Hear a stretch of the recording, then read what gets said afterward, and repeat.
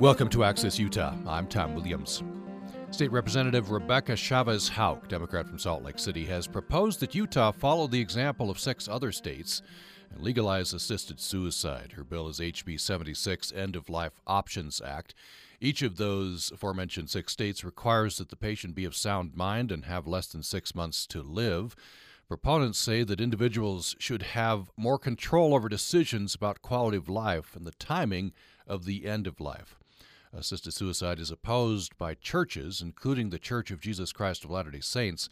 Those churches cite their belief in the sanctity of life, and also it's opposed by disability rights groups, which, quoting for the Deseret News here, fear that as society comes to see loss of dignity and autonomy, the very physical conditions that often define their own worthwhile lives, as rationales for assisted suicide, that the perceived social value of a disabled life will erode.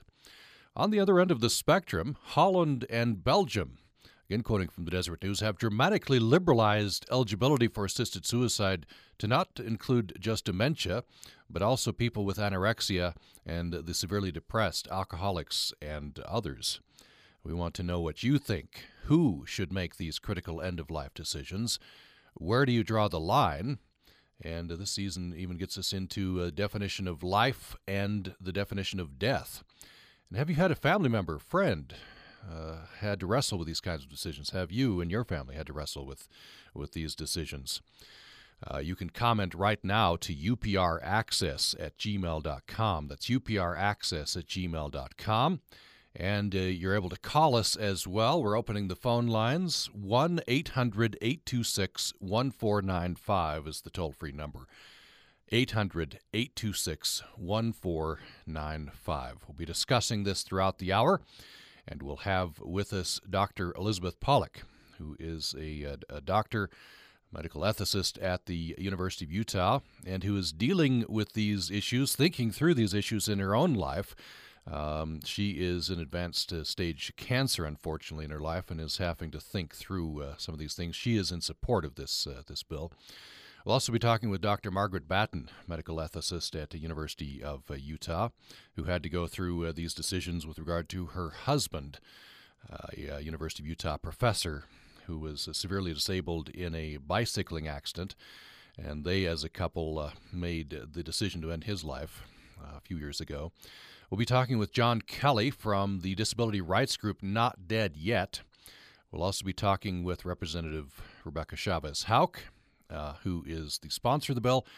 And we will be talking shortly here with Dr. Ed Red, who is a member of the House of Representatives from Utah and represents area of North Logan. He's a medical doctor, and he, I believe, opposes this measure. We want to know what you think. 800-826-1495. or upraccess@gmail.com. Let's jump right into our first email. This is from Sue in Castle Valley. Sue says, "You have this one terribly wrong. The bill is called the End of Life Options Act. It enables people with terminal illness to request a physician to provide medication to end a life of terrible suffering with no hope of recovery. The physician has no mandate to do so. When and how to die may be one of the most intimate and personal choices we and our loved ones have to make. Politicians have no right to make this decision for us. Other enlightened states have chosen to leave this choice to an individual and her physician." Respectfully, Sue in Castle Valley. We thank you very much, Sue. And that first line, I think, gets to what we call this. This is one of those issues where the terminology is very important and a sensitive issue. She says, "You have this one terribly wrong." We've been referring to this as assisted suicide. Some call this physician-assisted suicide. Others call it physician-assisted death. And so what we call this is even critically important and very sensitive. Thanks for that email, Sue. Appreciate your perspective. We'll get to emails from Warren and from Barbara, and hopefully your email as well. We'd love to hear your experience, your take on this critical issue at upraccess@gmail.com, upraccess@gmail.com. We bring in now Dr. Ed Red. He's a representative from North Logan, a Republican. Dr. Red, thanks for taking the time to be with us. Thank you. So what's your take on this HB 76? Representative Chavez-Houck has run this, I think, a couple of previous years. It is not, I think, passed out of committee. I'm not sure what the fate of the bill will be this time around, but important issues. What's your take on this bill? Well, I have a lot of concerns with this bill. In my opinion, this is basically taking a step that causes a cultural paradigm shift in society, as far as I can tell. And I have some serious concerns with the concept that physicians are now going to help people die with the intent of helping them die rather than addressing their pain and suffering. So I have some serious concerns about it. I don't know if you probably have dealt with these things as a physician. This has got to be, for the family, for the physician, everyone involved, for the person. Obviously, it's a very wrenching decision, and there's a continuum, isn't there? There's right now we allow for a person to say no heroic measures, right? Oh, certainly, and I think that's totally appropriate. I think if a person has a terminal illness, and they don't want to be put on a ventilator, or don't want to be kept alive with using artificial means, like artificial interventions. They want to allow nature to take its course. I think that's, in my mind, that's what we've had to do out of necessity for the last, several thousand years. And over the last 100 years, we've been intervening trying to relieve pain and suffering for a long time, but certainly the last 100 years and the last even several decades, we've really focused on competent palliative care for those who are dying and suffering during the process. And I think that's really what we need to focus on is promoting and developing competent palliative care for people who are going through, serious, symptoms and problems during the dying process. Later in the program, we're going to hear from Dr. Elizabeth Pollack, a medical ethicist at the University of Utah. She's having a personal experience. She beat cancer earlier, and now it's come back, and she has a terminal diagnosis now. She says something very interesting. She says if she knows she can go out on her own terms, in other words, medical-assisted suicide, that'll make the rest of her life, what she has left, better. She'll be easier in mind. She can gather her family around her and go out on her own terms. Yeah, and I sympathize with her and her situation because 1 out of 3 of us are going to have develop cancer at some point in our life, and we're all going to face death at some point in our experience. The problem with this bill, the problem with this concept, is it runs the risk, in my mind, of a gradual shift in culture that that potentially devalues the lives of people who have been labeled with a terminal disease. And I think people, I think people want to be able to control their lives at the end of their life, and they want physicians to help them with that. And for the last several thousand years, physicians have been doing their best to relieve pain and suffering, but we've never ethically been allowed to, or been encouraged to intervene in purposely, ending a person's life. And that's a huge change in what we've been doing for the last several thousand years. So my concern is that this basically runs the risk of devaluing the lives of people who do have terminal illnesses, and gives providers and society an excuse to not provide good palliative care and not provide interventions. I mean, I've had patients who have a diagnosis of a terminal illness who we thought they were going to die in 3 or 4 weeks or a month or two. With certain types of cancer, who have gone on to live, several years, up to 5 years in one case, where, based on my experience and clinical data, the person should have died, within several months of my diagnosis. But he went on to get treatment, get interventions, and have some meaningful time with his family and his loved ones during those 5 years. And if we told him, if we come up front and say that, patients come to us for advice. They come to us for, they want us to tell them what we think. Well, if our practice is to, provide, here you've got a terminal illness, you're probably going to die within 6 months. Here's these pills. You can certainly take them if you want to. then what that does is kind of takes away any hope that they may have of actually having some meaningful time with their family and say, "Yeah, my doctor thinks that this is hopeless." And quite honestly, many of them are very depressed. About the whole diagnosis. If a person gets a terminal diagnosis, to say they're not depressed, I think is you got to have some serious issues inside your mind about what's going to happen to me. I mean, they're worried, they're anxious, they need some support from their physician and their care providers. They don't need reinforcement of their situation. That they don't need reinforcement of a hopeless situation. That's kind of my take on it. And again, I think inside the hospice care paradigm, we do provide what I think is palliative care. I've been a hospice provider. I've taken care of many of my patients. I've been at their bedsides during the dying process. I've administered medications to manage their pain and their suffering. And I think most physicians that are involved in palliative care feel like they're doing, at least I did, I feel like I've done the best job I can to make their dying process as painless as possible. And I don't know, I think we should continue to focus on competent palliative care and not going in this pathway. I was just going to ask you about the state of palliative care. I know there have at least been attempts to make advances there. And you've said in your experience you feel like you've been able to manage pain in terminal patients and make them more comfortable. One thing that some people say in response to that is that's great, but some people fear that with pain medication, palliative care, that they'll be more mentally impaired. They won't be as present with their family at that critical time when they're dying. Well, I'm not. I mean, it's hard to know exactly because every patient that I've gone through this process with has been a completely different case. I can't think of two different hospice patients that I've cared for that had the exact same clinical course, the exact same process, and so it really is a team approach.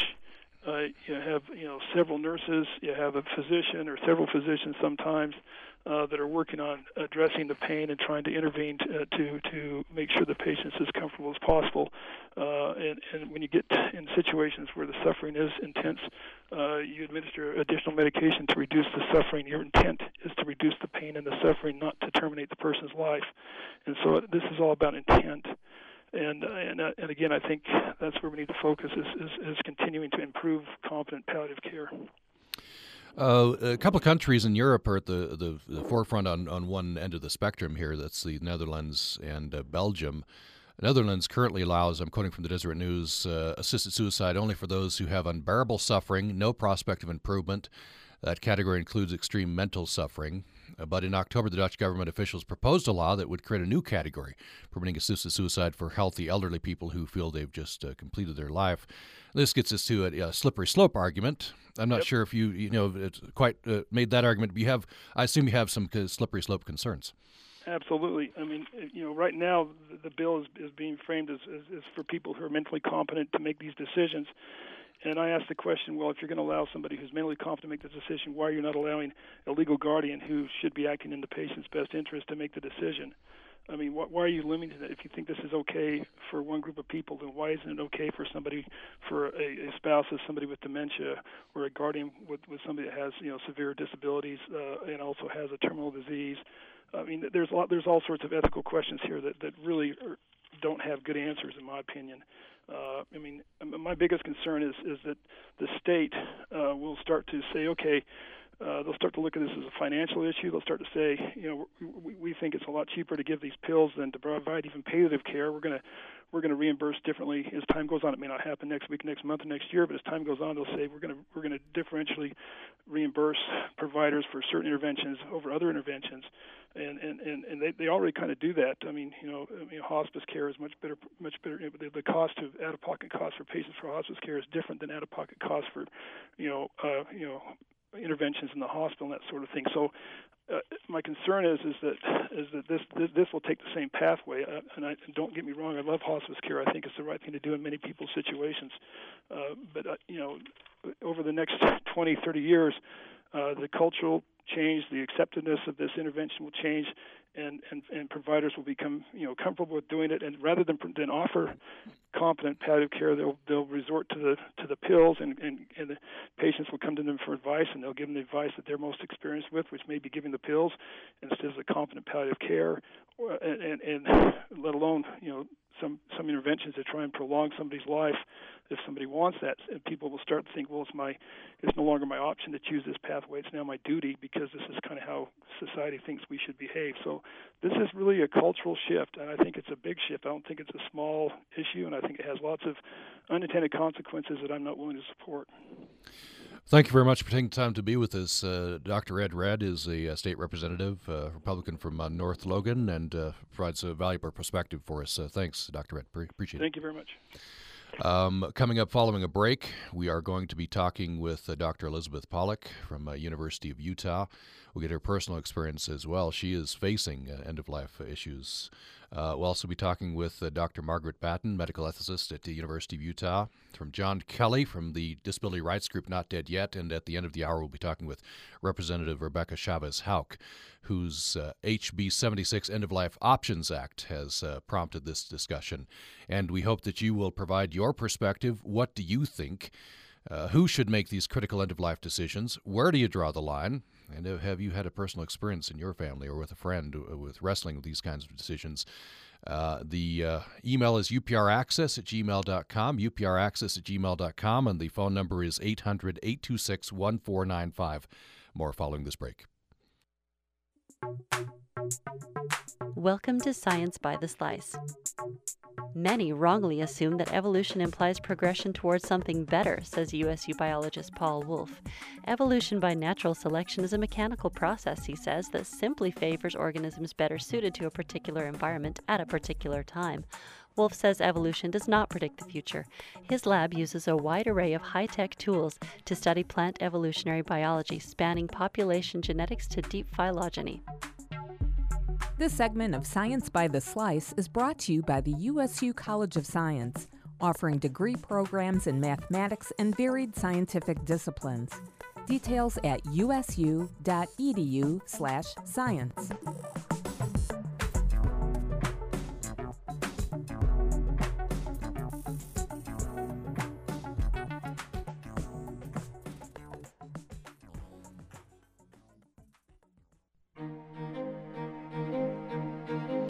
Thanks for listening to Access Utah. State Representative Rebecca Chavez-Houck, Democrat from Salt Lake City, is running HB 76 End-of-Life Options Act. She is proposing that Utah follow the example of 6 other states, legalize assisted suicide. Each of those states requires that the patient be of sound mind and have less than 6 months to live. Proponents say individuals should have more control over decisions about quality of life and timing of end of life.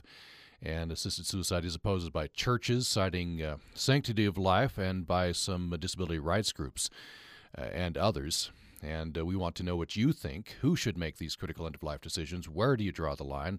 Have you had a personal experience with this? You can email us to upraccess@gmail.com or call us at 800-826-1495. Before we go to Dr. Pollock, I want to read this email. This is from Warren. Warren says, thanks for allowing this. He says, the first time I heard the expression death with dignity, I was then and still am upset. Sounds as though if you do not do it our way, you really do not care about the patient. We simply have not a clue as to how folks feel about terminally ill friends and relatives, no matter the age.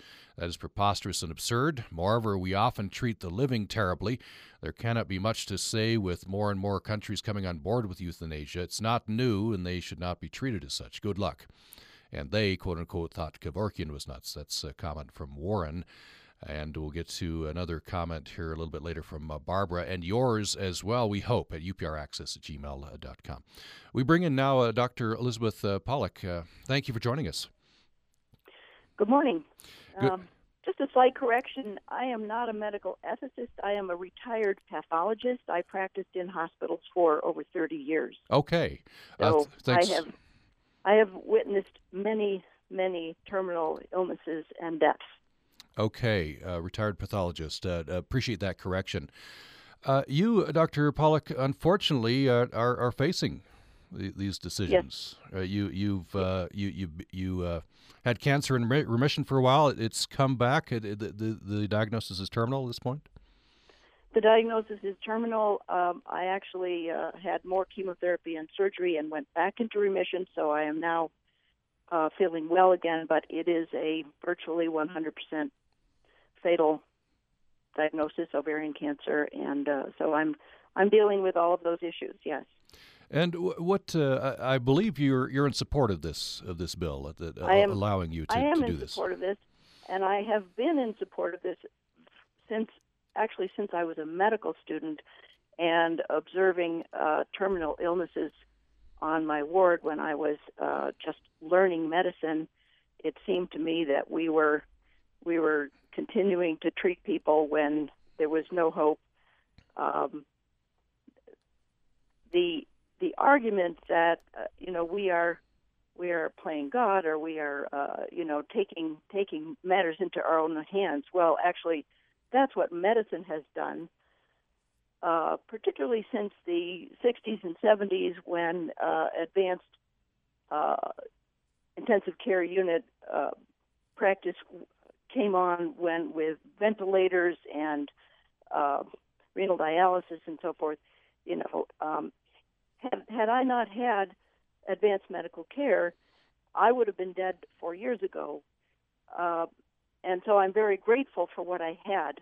But the fact that people are extending their lives so far is because of the kind of treatment. And we have more taken this into our own hands by acting this way rather than what we would be doing if we either allow people to just go or help them just a little bit at the end.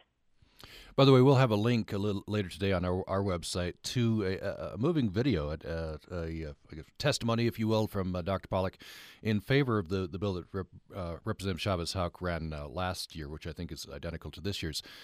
In that, this caught my eye, and this goes to what you were just talking about. It's a two-edged sword, isn't it? The advancements in medicine have saved your life to this point, but you said you fear getting caught up in the tsunami of modern medical care. You're fearing the other side of that. I wonder if you could expand on that. That's right, and that is one of the things that I fear. Dr. Red was talking about controlling people's pain at the end and their suffering. Well, I would like to maintain that perhaps we could choose. Those few of us who wish to choose. This is going to be a choice. It's always a choice. To end a little bit before that so that we don't have to go through a period of controlling pain, because just the aspect of talking about controlling pain means that there is pain. I have had a considerable amount of pain already, and I really don't like it. I watched my 25-year-old great-nephew die of Ewing sarcoma a year and a half ago, and he was in, quote, palliative care, but he was in considerable pain for a long time, for several months. And, it just isn't fair. And you said in that video, and I quoted this to Dr. Ed earlier, maybe you could expand on this as well, if you can go out on your own terms, I'm paraphrasing you, that'll make the rest of it, whatever life you have left, that'll make the rest of your life better. I think that's an extremely important point, because in Oregon or Holland, wherever, when people ask for this and they get it, they don't all take it. They don't all use it. But the fact that that you can stop your own suffering when you are ready to do it, that you can do it at a time of your own choosing, that you can have your family around you and get rid of all the medical apparatus and so forth, whatever, I think is a huge relief and comfort. And I actually am considering moving to Oregon. I have a son who lives in Oregon, so that I can have this available to me. My only option in Utah is to starve and dehydrate myself, to make the choice to stop eating and stop drinking. And anybody who has been very thirsty at any point knows that this is an uncomfortable way to go. So if you were to move to Oregon, they allow a physician to prescribe a lethal dose of painkillers? Is that what happens? I think they use Seconal. I'm not exactly sure which drug they use at this point, but it's a medication that you take orally. In Oregon, you have to be able to do it yourself, so that means you have to do it at a time when you can make that decision. Yes. I assume you understand that some people, including Dr. Red, are uncomfortable with what he calls a cultural shift. And they cite slippery slope arguments that they feel like, for example, Holland and Belgium is just getting too loose, and a proposal from Dutch legislators, I don't know if this passed, would include mental anguish, and it just seems to some people to be far too loose. Well, given that you have to be mentally competent and that it is a choice that is not going to be forced on anyone, I am not at all worried about a slippery slope. I think we've had the law in place for about, 20 years? Dr. Batten will be able to give you the exact length in Oregon, and that hasn't happened at all. So you're saying the evidence? Yeah, we will talk to Dr. Batten about that. The laws in place, at least in the U.S. states, 6 states that currently allow it, we've not had that inclusive, continuing cultural shift. That's right. I think we have not. I mean, think about the cultural shift that we had with the introduction of the modern medicine techniques, where we invade the body and we can keep a body alive with no functioning on its own. You can keep the heart beating, you can keep the lungs breathing. That's a pretty big cultural shift, just on its own. What about the argument put forward by some churches, sanctity of life issues, that God gave us life and we should leave it to Him to determine when we go out? Well, I guess I would have to say just about the same thing. If we're going to leave it to Him, then we're going to withhold antibiotics. We're not going to put somebody on a respirator. God thought I should die 4 years ago. He gave me ovarian cancer, but I chose to have surgery and chemotherapy, and I'm really glad I did, because I had 4 more really good years. But I have seen people suffer terribly at the end because of the continued use of these supportive care systems. We've been talking with Dr. Elizabeth Pollack, retired pathologist. Unfortunately, she is facing end-of-life decisions. Best of luck to you. Thank you so much for sharing your experience and your thoughts on this. You're welcome, and thank you for putting this on the radio and enlightening more people, getting more people to think about it. It's a conversation we all need to have. Thank you very much. Thank you. We appreciate you taking the time to be with us. Coming up later in the program, we will be talking with Representative Chavez-Houck. She is running HB 76, which is titled End of Life Options Act. We'll also be talking with John Kelly from the disability rights group Not Dead Yet. Coming up next, we're going to be talking with Dr. Margaret Batten, a medical ethicist at the University of Utah. And next up, we hear from Barbara, who's emailed us to upraccess@gmail.com. This is what Barbara says. Many of us are very glad to be able to have the option of putting beloved pets out of their misery when old age and disease take the life out of their lives. But because of some centuries-old taboos against humane treatment of the old and sick of our own species, we make laws denying them the right to choose when their lives have become a painful burden, and to lay them down with the help of and in the company of those who have loved us most.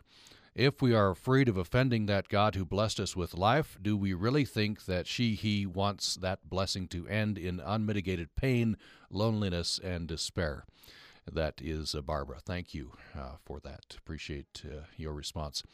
And while we're getting Dr. Batten on the line, here is an email from Steve. Steve says, the assisted suicide issue is part of a broader spectrum, Tom. When you asked your listeners if they've had to face such difficult decisions, my first thought was, no, I haven't. But my second thought went to my mother's death a few years ago. After battling breast cancer, she suffered a massive stroke, and though she was brain dead, hooked up to various hospital devices as she was, she could have been kept alive indefinitely. And he puts alive in quotes. There was no question what to do, as she had made it quite clear that she did not want to be kept, quote-unquote, alive by extraordinary means, and had executed the appropriate legal instructions. And so we unhooked her and moved her to a more remote room in the hospital to free up the equipment she'd been using for another patient, and stayed with her for the next 20 or so hours until she slipped away. The point of the story being that there is a quote-unquote assisted suicide spectrum at work. not so many years ago, many churches and other elements of society would have objected to exactly what my family did, letting my mother go, insisting instead that all steps be taken to keep her quote-unquote alive for as long as the technology was able.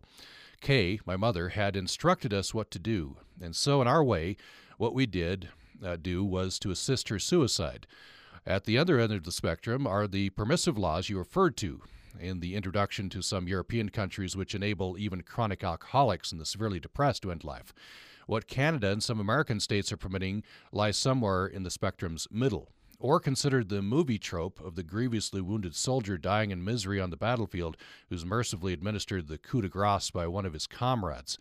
A practice as old as war itself, and not many of us find moral objection to it, I expect. Speaking for Kay and myself, I'm glad that the state did not intervene in a life-and-death matter, which is none of its business, and I expect families in extremis further down the spectrum to share in that sentiment. That's Steve. Thank you very much for sharing that experience that you had. We now do bring on Dr. Margaret Batten, a medical ethicist at University of Utah. Welcome to the program. Oh, thank you so much. A very moving account there from Steve, and he points out a good point that this is a full spectrum, isn't it? And I'm not sure. You maybe can speak to this. Steve said he expects that churches and others who oppose physician-assisted suicide now, at some point in the past, opposed taking people off ventilators and such. I'm not sure if that's the case or not. Well, they've opposed many things. They've opposed the use of, anesthesia in childbirth. Many practices. There have been some periods of history where religious groups, even the mainstream religious groups, have been much more relaxed, you might say, about end-of-life practices. But the real point is that up until about the middle of the 1800s, around 1850 is the date usually given, people died primarily of infectious and parasitic diseases, which were typically much more rapid-acting. The doctor couldn't do very much about them, except, of course, comfort. And they didn't have the very long terminal courses that we now have. So the ways in which we died, I think Dr. Red mentioned that about a third of us will die of cancer. Another third will die of heart disease and other kinds of organ failure. A substantial proportion will die of with or of dementias. Right? The ways we die are different from the ways that people died during the formative periods of our culture. So our political culture, our religious cultures, our social cultures, the way we die is different now, and that's what we need to be rethinking, given our new conditions. And Dr. Pollack has just outlined many of the ways in which we try to cope with our extended downhill courses at the end with high-tech modern medicine. We're in a new situation now and need to think more carefully about how we want that to go and not to go. Dr. Retta, I'm sure you heard, and I'm sure many share his opinion, is concerned about a culture shift. And I want to, Dr. Pollack, representatives being able to tell us about the experience, say, in Oregon, I think, which is the longest-standing such law. I don't know how long they've had their law in place. In this country, it's in this country. So what's the experience been there? In Oregon? In Oregon, yeah. In Oregon, what we find, this is after 20 years. That law went into effect in 1997. And what we find is that although there are claims made about abuse, there is no documented evidence of abuse at all. What we do find is that it's a comparatively small fraction of people who actually request and make use of the Oregon Deaths with Dignity Act, as it's known. It's about 3/10 or 4/10 of the percent of the people who die in a given year. It's a small fraction of people. And even in the Netherlands, where this has been legal or legally recognized for even longer, and very widely socially accepted and understood, it's still a small fraction of people who actually do this, about 4% of those who die, which is about 1% of the total population. But it has an importance in the cultural understanding in these societies that there is this possibility if things should get too bad. We'll have a link to this as well at a Deseret News article I've been making reference to, and they interview a woman called Gerda Saunders, who is facing end of life. She has a progressive dementia, and she's probably going to go to the Netherlands, where they have some of the most liberal laws, because in the U.S.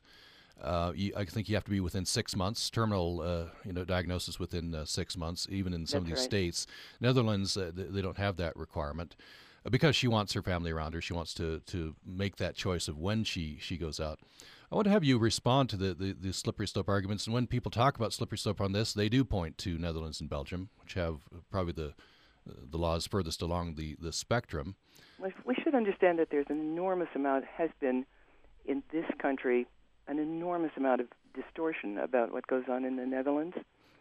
So claims about extensions to chronic alcoholics and people who are at the just bored at the end of life, and people with all sorts of other conditions that don't seem plausible given the way we think about things. So here's the difference between the laws in this country, which now cover one in an estimated 5.5 people in this country, live in places where this would be an option. That's because it now includes California, our biggest state. The difference between the laws in this country and the laws in Europe, specifically the Netherlands, Belgium, Luxembourg, is that our safeguard is terminal illness. That's the basic bulwark against, for instance, lovesick teenagers or middle-aged business people who are, having financial problems. That's our safeguard. Theirs is intolerable suffering. They don't require terminal illness, but they do require that a person be suffering or about to suffer in a way that is intolerable to them and cannot be relieved by any form of treatment that's acceptable to them. We don't require that. We require terminal illness. There are two different kinds of safeguards, but both play a role. So a doctor there wouldn't help somebody who wasn't suffering in a way that was intolerable to them. A doctor here wouldn't provide a medication for somebody who wasn't terminally ill, as identified by two different and independent physicians. We are going to the next guest very soon. I just want to, for people who don't know, you went through some of these issues on a personal level with your husband, right? That's true. My husband was Brooke Hopkins, a professor at the U, also was very seriously injured in a double bicycle accident. This is in 2008. He broke his neck and became quadriplegic. He was tremendously glad to have been rescued. He was he flourished for quite a long time, even though he was completely paralyzed from the neck down, almost completely. But it came to the point with many difficult changes in his health status that he thought it was time to die. Now, that was his view, right? That wasn't necessarily the view of people around him, although everybody understood. People supported what was his choice. But the real difference between his choice and what we're talking about here is that he was able to do legally something that people like, for instance, Dr. Pollack wouldn't be permitted to do. And that's because he had medical technology that was keeping him alive and had the legal right as does anybody in this country, to discontinue it. So he had a ventilator, he had a pacer, two kinds of a respiratory pacer and a cardiac pacer. He had a tube feed, a peg tube. He had supplemental oxygen. And he could have legally all of those, or any one of them, discontinued, and so allow himself to die, which is what he did. Yeah. But it's a pretty fine line between that and the practice we're talking about. And part of the issue is, why should he have that option, which meant so much to him, to be able to control the end that he saw coming of his own life? And people like Dr. Pollack, who would be denied a similar degree of control.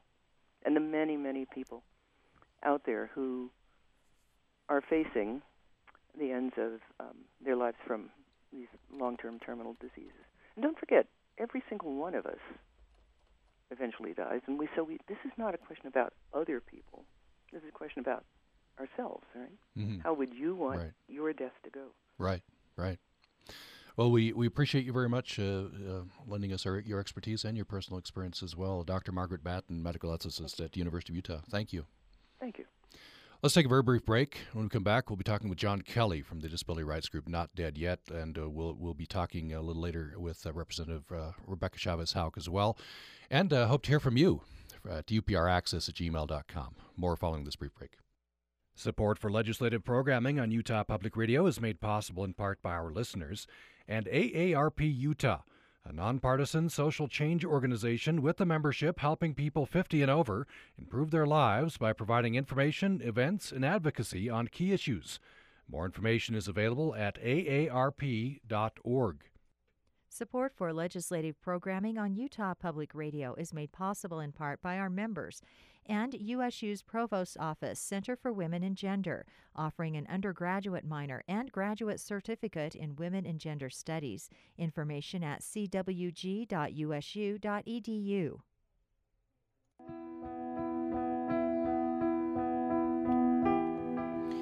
Thanks for listening today to Access Utah. We're talking about end-of-life issues, very important issues, of course. Representative Chavez-Houck has proposed HB 76 End-of-Life Options Act, which she would like to see Utah follow the example of 6 other states and allow for physician-assisted suicide. We've been talking with the various experts. We bring in now John Kelly from the group Not Dead Yet. John Kelly, welcome to the program. Thank you very much. Tell us what Not Dead Yet is. Not Dead Yet is a grassroots group of people with disabilities who oppose assisted suicide as a lethal form of discrimination against disabled people.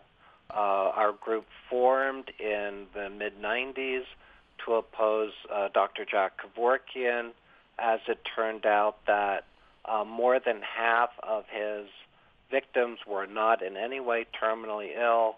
The typical person was a middle-aged woman with a recent life upset who was depressed and chronically ill. And we see this constant mixing up of disabled people and terminally ill people. So, for example, Margaret Batten's husband did not need assisted suicide at all. All they had to do was discontinue his respirator. And it's unfortunate that that example was brought into a discussion of assisted suicide. So you're seeing at least a potential blending of these ideas of, say, dignity, autonomy with the disabled, this bleeding over into an idea of assisted suicide. Well, the evidence is right in front of us. The proponents talk about pain and emphasize pain and ask people for personal stories about loved ones who suffered in pain. But when we look at the data from Oregon and Washington, people are given the drugs mainly due to psychosocial distress about disability. The first is distress about dependence on other people, losing autonomy, they call it, 92% of people. Second is distress over lost abilities, followed by feelings of shame and perceived actual loss of social status. They call that loss of dignity.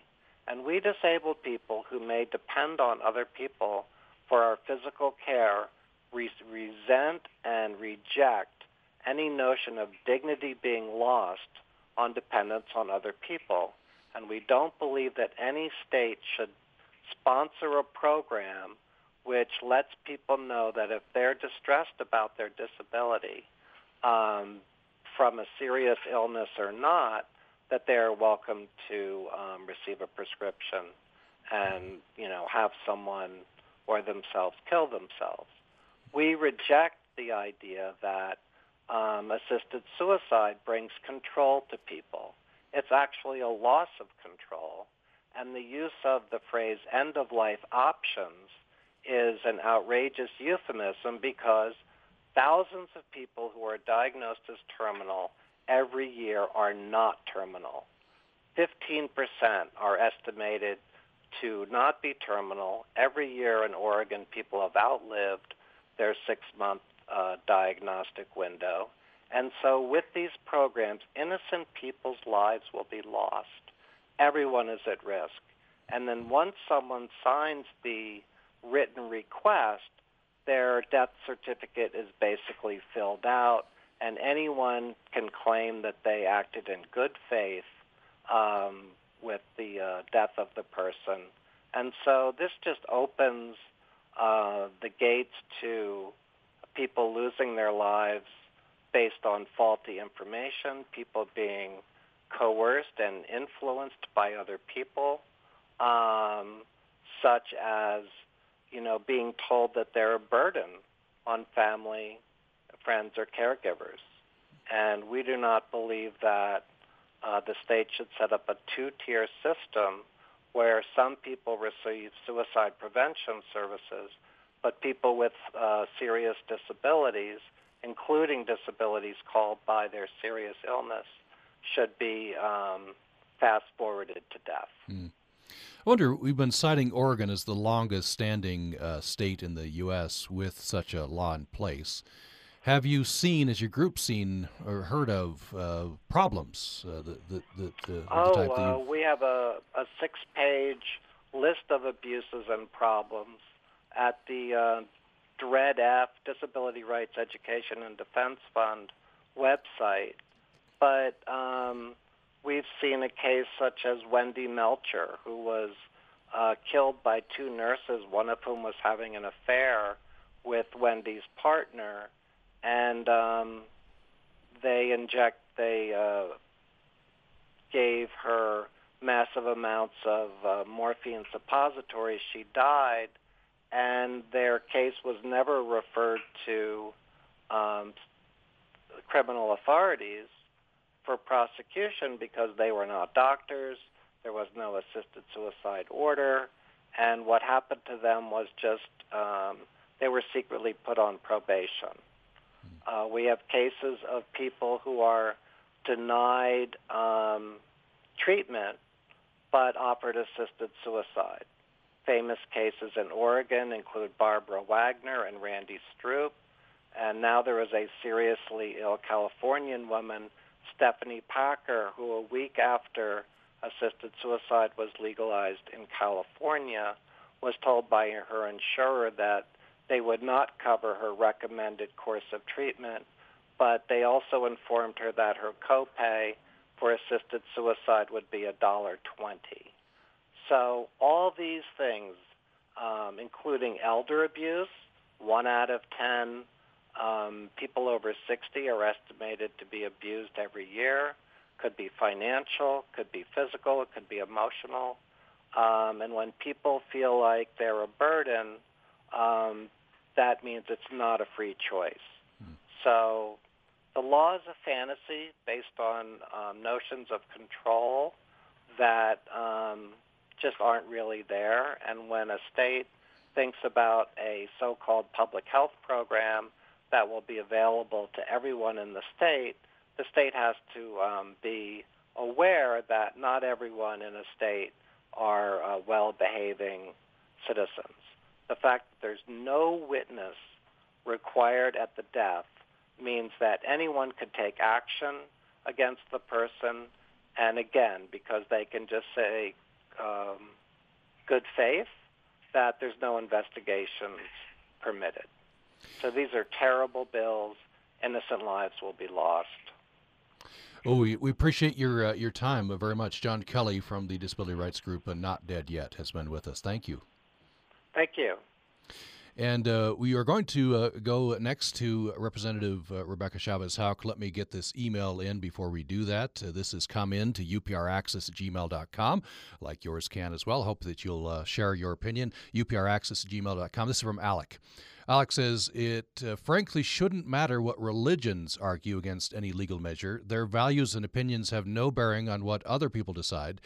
If it is against a church's teachings, then members of those churches should not choose to die with dignity. But they have no right to force others to follow their rules. Others' concepts of a deity should not influence public policy. That's from Alec. Thanks for all of those comments. We now bring in Rebecca Chavez-Houck, Representative Democrat from Salt Lake City, who is the author of this bill. Representative Chavez-Houck, thank you. Good morning. Thanks for having me. So HB 76, End-of-Life Options Act, and I know you've run versions of this bill for the last couple of years. That's right. What has prompted this? Why are you running this? Well, I was reached out by a number of constituents in my district who had heard the story of Brittany Menard, and for those who have been following death with dignity or end-of-life option legislation as it has moved through the several states, many are familiar with the story of Brittany Menard, who was a California resident when she was stricken with terminal brain cancer, wanted to exercise the option of death with dignity in her own state of California so she could have her family with her, but it wasn't legal at that time. So she moved to Oregon with her mother and her husband, did the best that she could in fighting her disease, spent some time traveling with what months she had left before the pain became intolerable, and then exercised her option to utilize the death with dignity law in Oregon and hastened her death with a peaceful passing in November of 2014.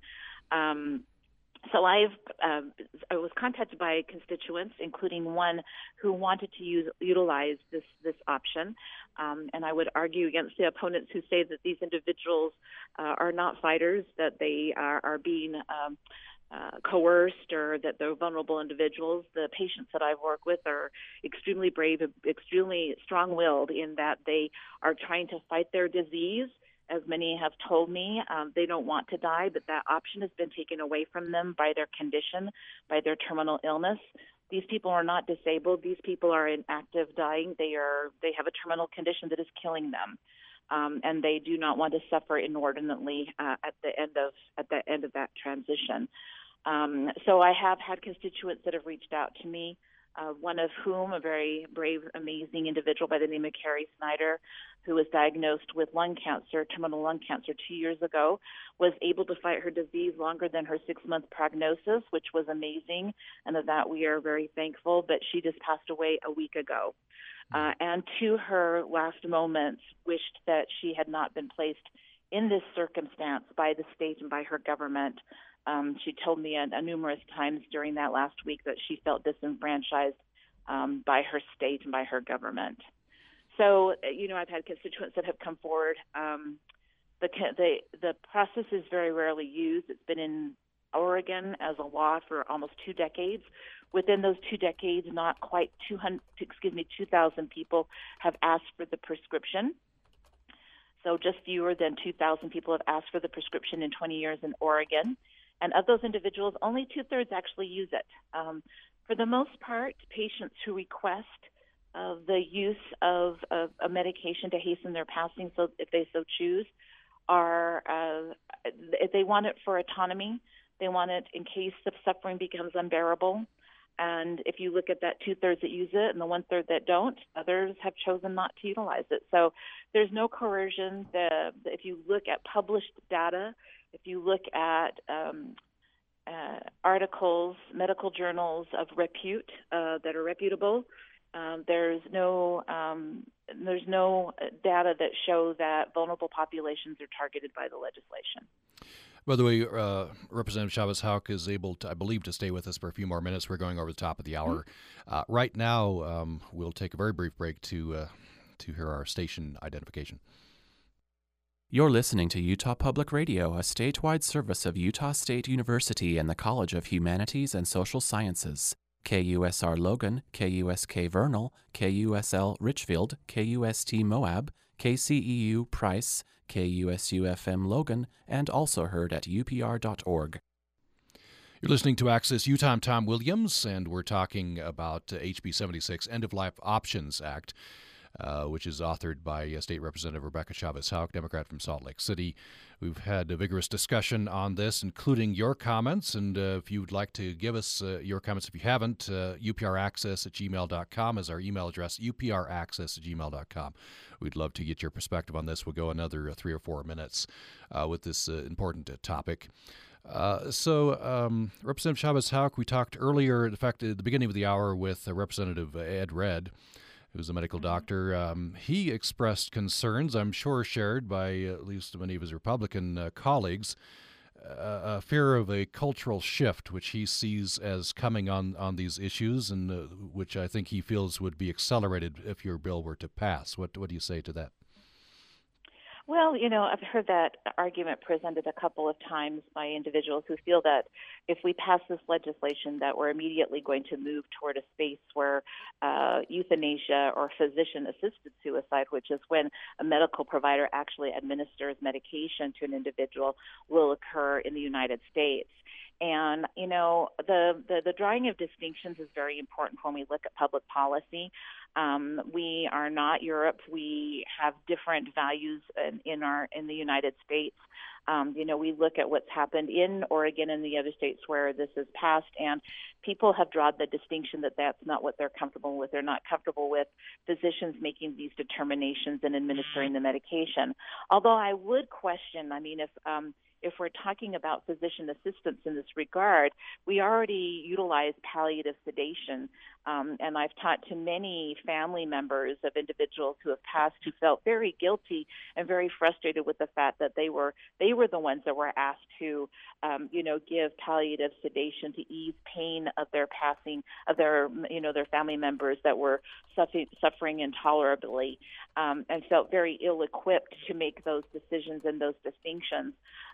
So I would actually argue that what we have present with palliative sedation inclines more towards assisted suicide than allowing an individual, the patient themselves, to make that determination of when they want to take that medication.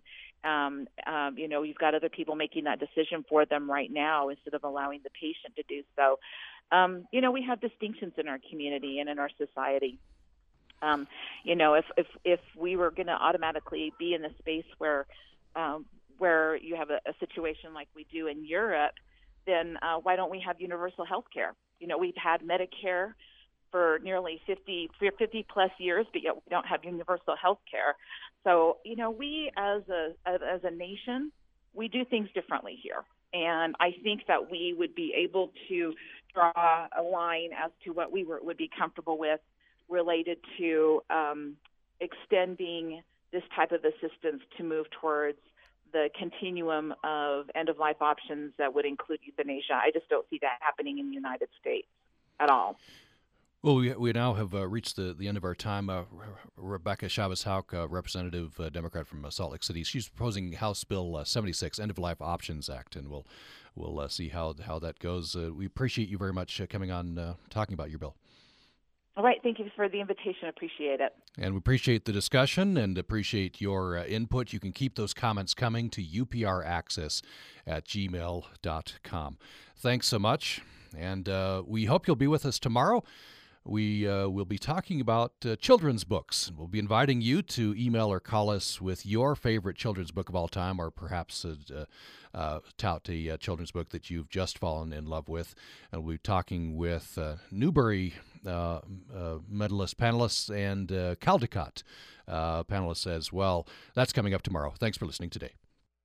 I'm Connor Rivers, producer of Access Utah here at Utah Public Radio. Alongside my fellow producers, Krista Black and Amy Kobabe, and our host, Tom Williams, we work to bring you stories and discussion about things happening here in our community.